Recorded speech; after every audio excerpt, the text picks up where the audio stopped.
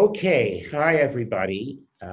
This is Mike Burston and friends. And to introduce my friend would take up probably the entire time of this broadcast. We only have about half an hour. So, what can I say about someone who I have known now for over 40 years? We met Oh my God, really? Can you believe we met in Israel in 1977 when he came No to kidding. lecture at Tel Aviv University? And I guess maybe I should let him. How would you introduce yourself, Norman? If I give you in one sentence. I would say I'm a friend of Mike Burson's. Well, that's too modest, but I am going to just give you one quote. I mean, to introduce Norman and what he's done in his life and career would take forever. But here's a quote. No single individual has had more influence through the medium of television in its 50-year history than Norman Lear. I guess that sums it up, right? Who said that? You wrote that. No, I'm kidding. No. No, that was said by Chicago's Museum of Broadcasting Communications. So I think that sums it up because, Well, he had been drinking. yeah, well, look, to talk about your shows, I mean, everybody knows. I want to talk about Norman, the friend that I've known, and I would sum it up in one word, and it is a mensch. And No, yeah, a mensch. Everybody knows what a mensch is, but Norman for me has been a mensch for all these years. And actually, I should call you Nachman. That's your Hebrew uh, name, right? yes, I Nachman. like it. Yeah, Nachman.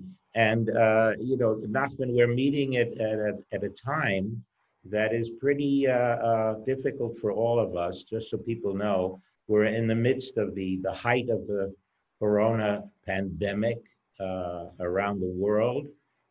Just yesterday, unfortunately, as you know, we passed a milestone, horrible milestone.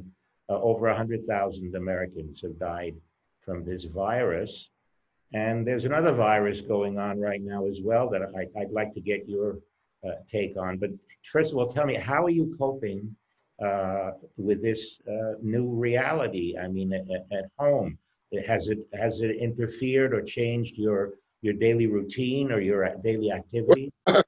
It has changed my daily routine enormously because I'm in my home is lovely because my wife has the loveliest taste I know, and we are here, but we are imprisoned in a sense because I'm told you cannot leave. I need a haircut.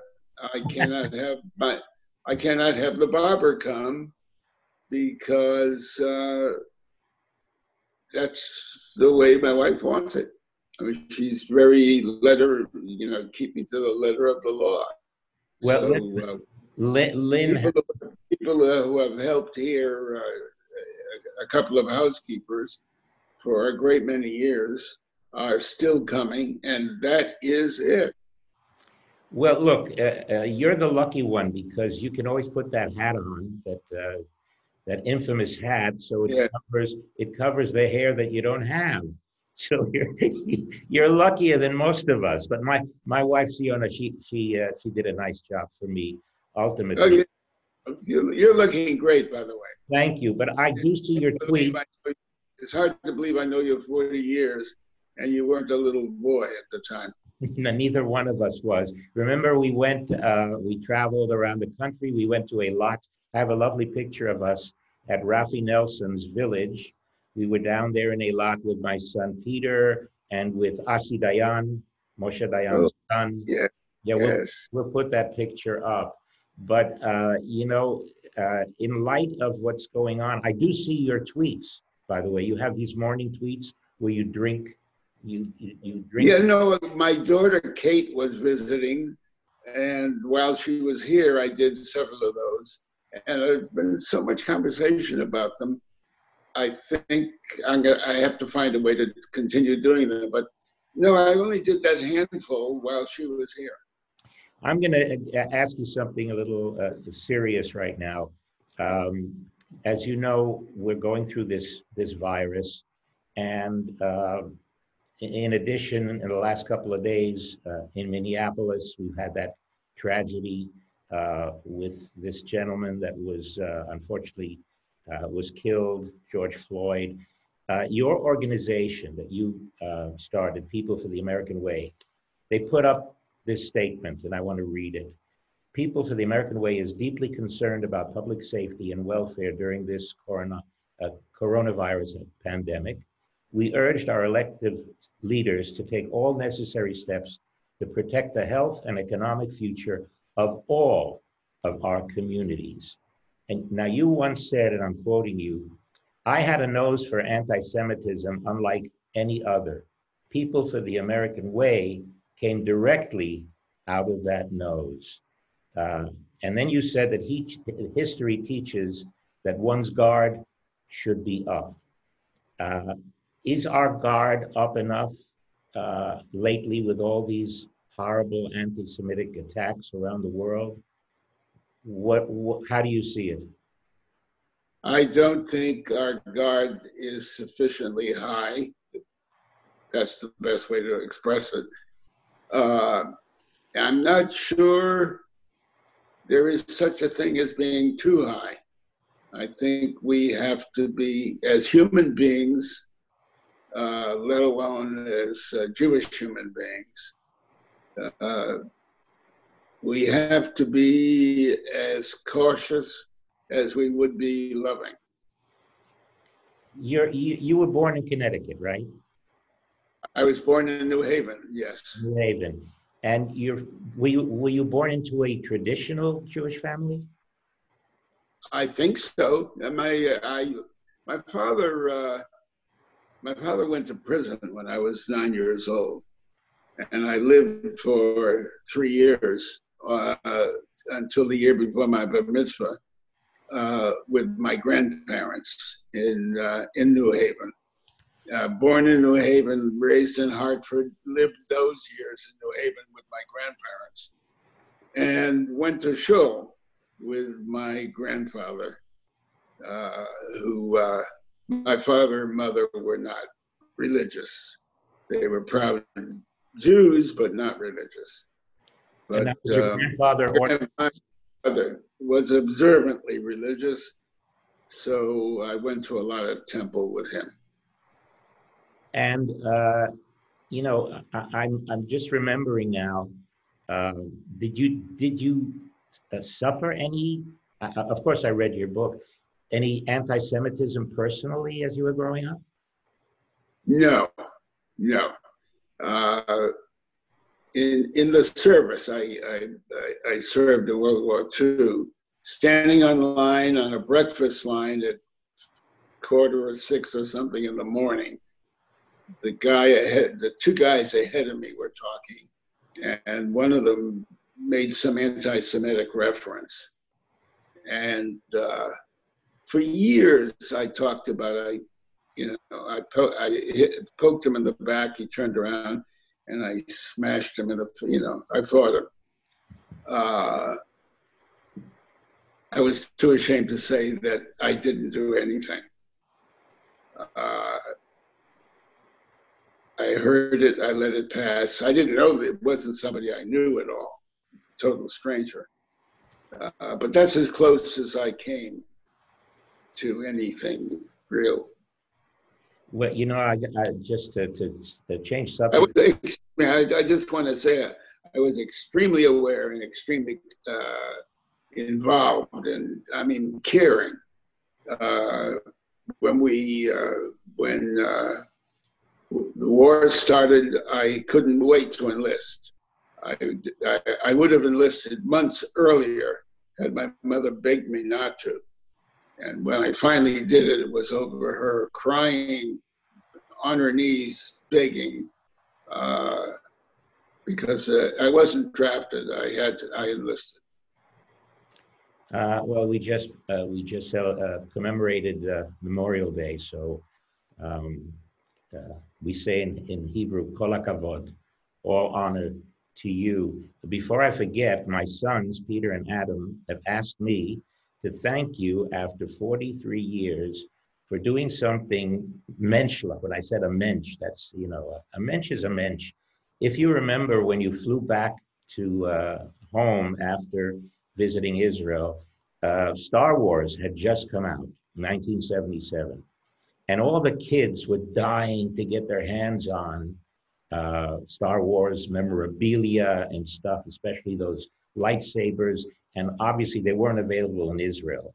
Well, about a week or two later, a box arrived at our home in Tel Aviv that you had sent to Adam and Peter, not only with memorabilia and posters, but 2 lightsabers. Oh, I'm so glad. Do you remember? Well, you probably don't remember, but they have.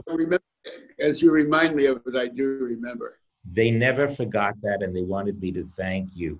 Let me ask you something about your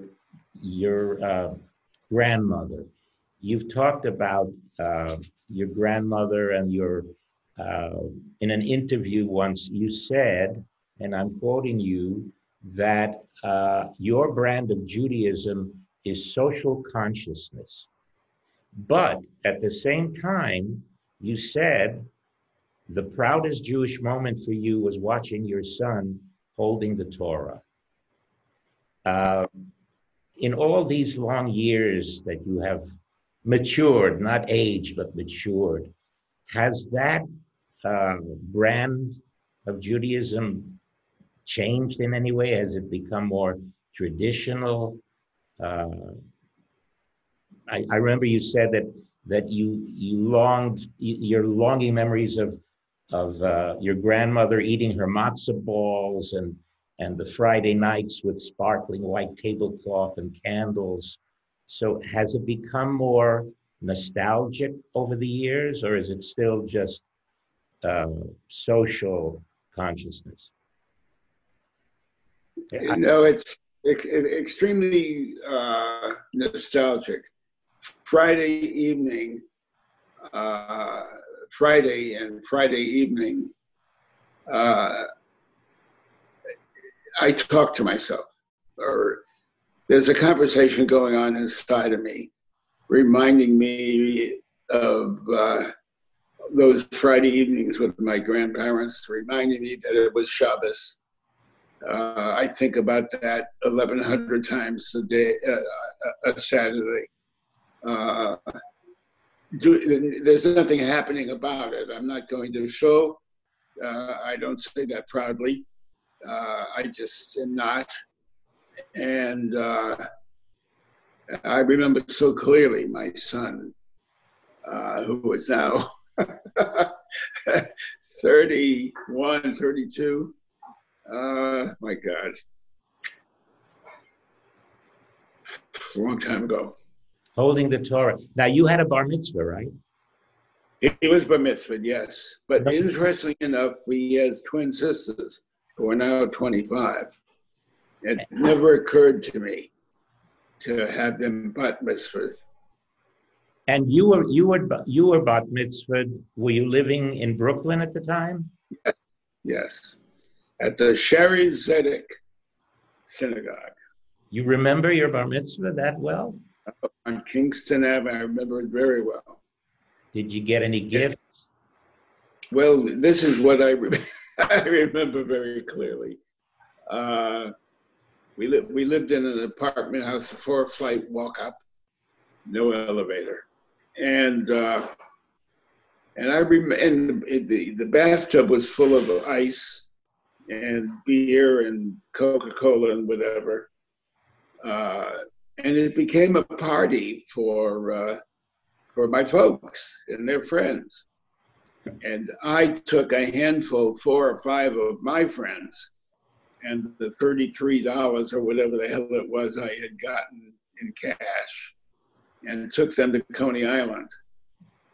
And the 33 or 54 or whatever dollars that I had gotten from my mitzvah served the 4 or 5 of us for an evening at Coney Island. And I think you once said you got a lot of fountain pens too. And fountain, yes, that was fun. Those are the fountain pen years. Actually, as we're talking today is Shavuot, and the receiving are receiving the Torah on Mount Sinai. So it's a great occasion to be able to speak to you about your memories of your son holding the Torah, and these are wonderful memories that I treasure. I was going to ask you to remember whether any of your Jewish experiences inspired any of the amazing shows that you produced and wrote over the decades. Were there any characters that were influenced by your upbringing, your Jewish upbringing? Oh, of course. I mean, my father would often take my mother out of a Sunday evening for chinks. That's yeah. And I would say, Dad, you're going to a Chinese restaurant. You have to use that language. And so when I heard about, all those years later, when I heard about Till Death Us Do Part, which was the British antecedent to what I did, All in the Family, when I heard about the character there, I thought, oh my God, that's my dad. I know how to write him. Archie is your dad. So Archie was, in essence, my dad. Of course, he had, all the Irish flavor that Carol O'Connor brought to it. I remember meeting Carol when I visited the set with Paul Bogart, may he rest in peace, the director. Yes. You have a photo of that. I'm going to put that up as well. And I'll always remember, there's been a story that we probably can't tell on air, but you told a story when you lectured at Tel Aviv University about the memory you had, I think it was with your uncle, getting up at night, going to the bathroom, and the noise of something that goes on in the bathroom, and he taught you something about silence. You know what I'm talking about, right? Yes, I do. That story. Yes. He taught me that peeing into the bottom of the bowl makes a sound that all will hear, but peeing on the side of the bowl falls silent to the ear. That's how I later. That has accompanied me since 1977 because that's what I do every night. I didn't think we could tell it, but I think it's clean enough to know. I wish we had more time because there's so much to talk about. Well, listen, by the way, where are you now? Are you in Israel? No. I'm in Los Angeles. I wish we could be in Israel. You hold it. Yes.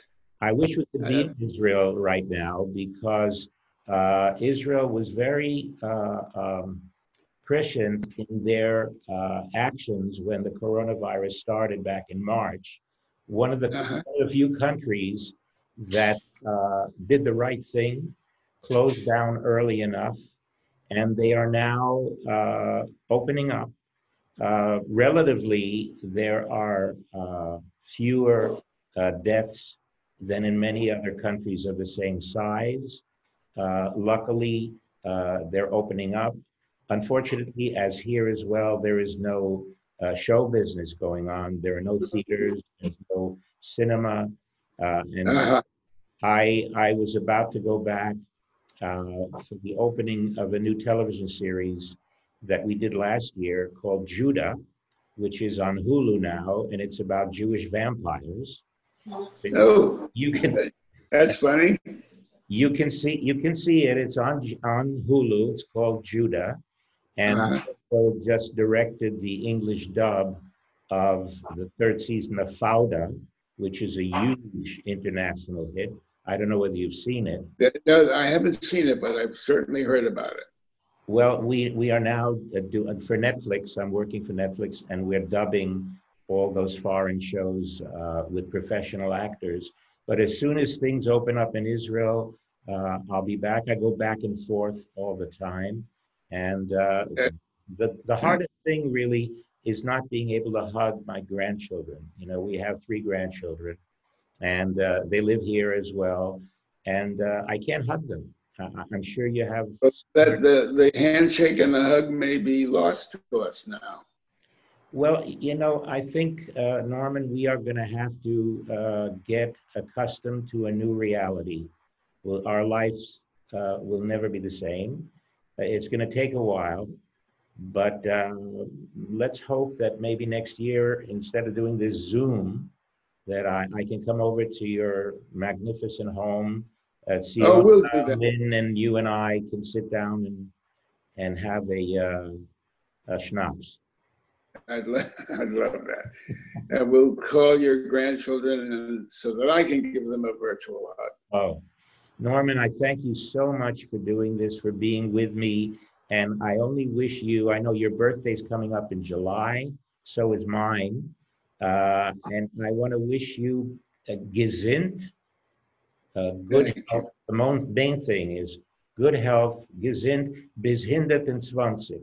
You know what that means. 120. Till 120. So you got quite a way to go. Yeah, I'll settle for that.